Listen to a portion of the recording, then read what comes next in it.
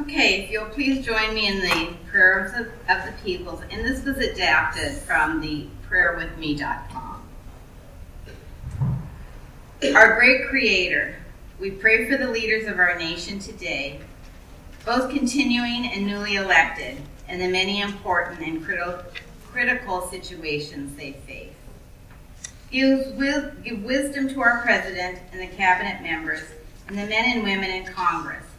We pray for our military personnel stationed around the world, and especially those in harm's way. We know they face dangers and possibility of death day after day. Lord, in your mercy, hear our prayers. We pray for the defeat of the insurgents and the terrorists there and around the world that are plotting evil and wicked schemes. Please give wisdom and ability to those that are working to counter these diabolical plans. We live in a dangerous and uncertain world, but we pray for your kingdom to come and your will to be done on this earth as in heaven. Lord, in your mercy, hear our prayers. We pray for our church and for all of our leaders as new plans and programs are finalized. We need your guidance and your direction for us as a church. We want to be faithful to the sacred trust you've given to us.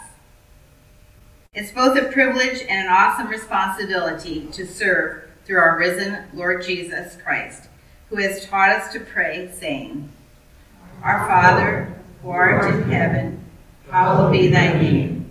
Thy kingdom come, thy will be done, on earth as it is in heaven.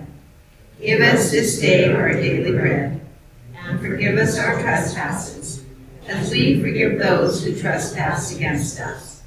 And lead us not into temptation, but deliver us from evil. For thine is the kingdom, the power, and the glory forever. Amen.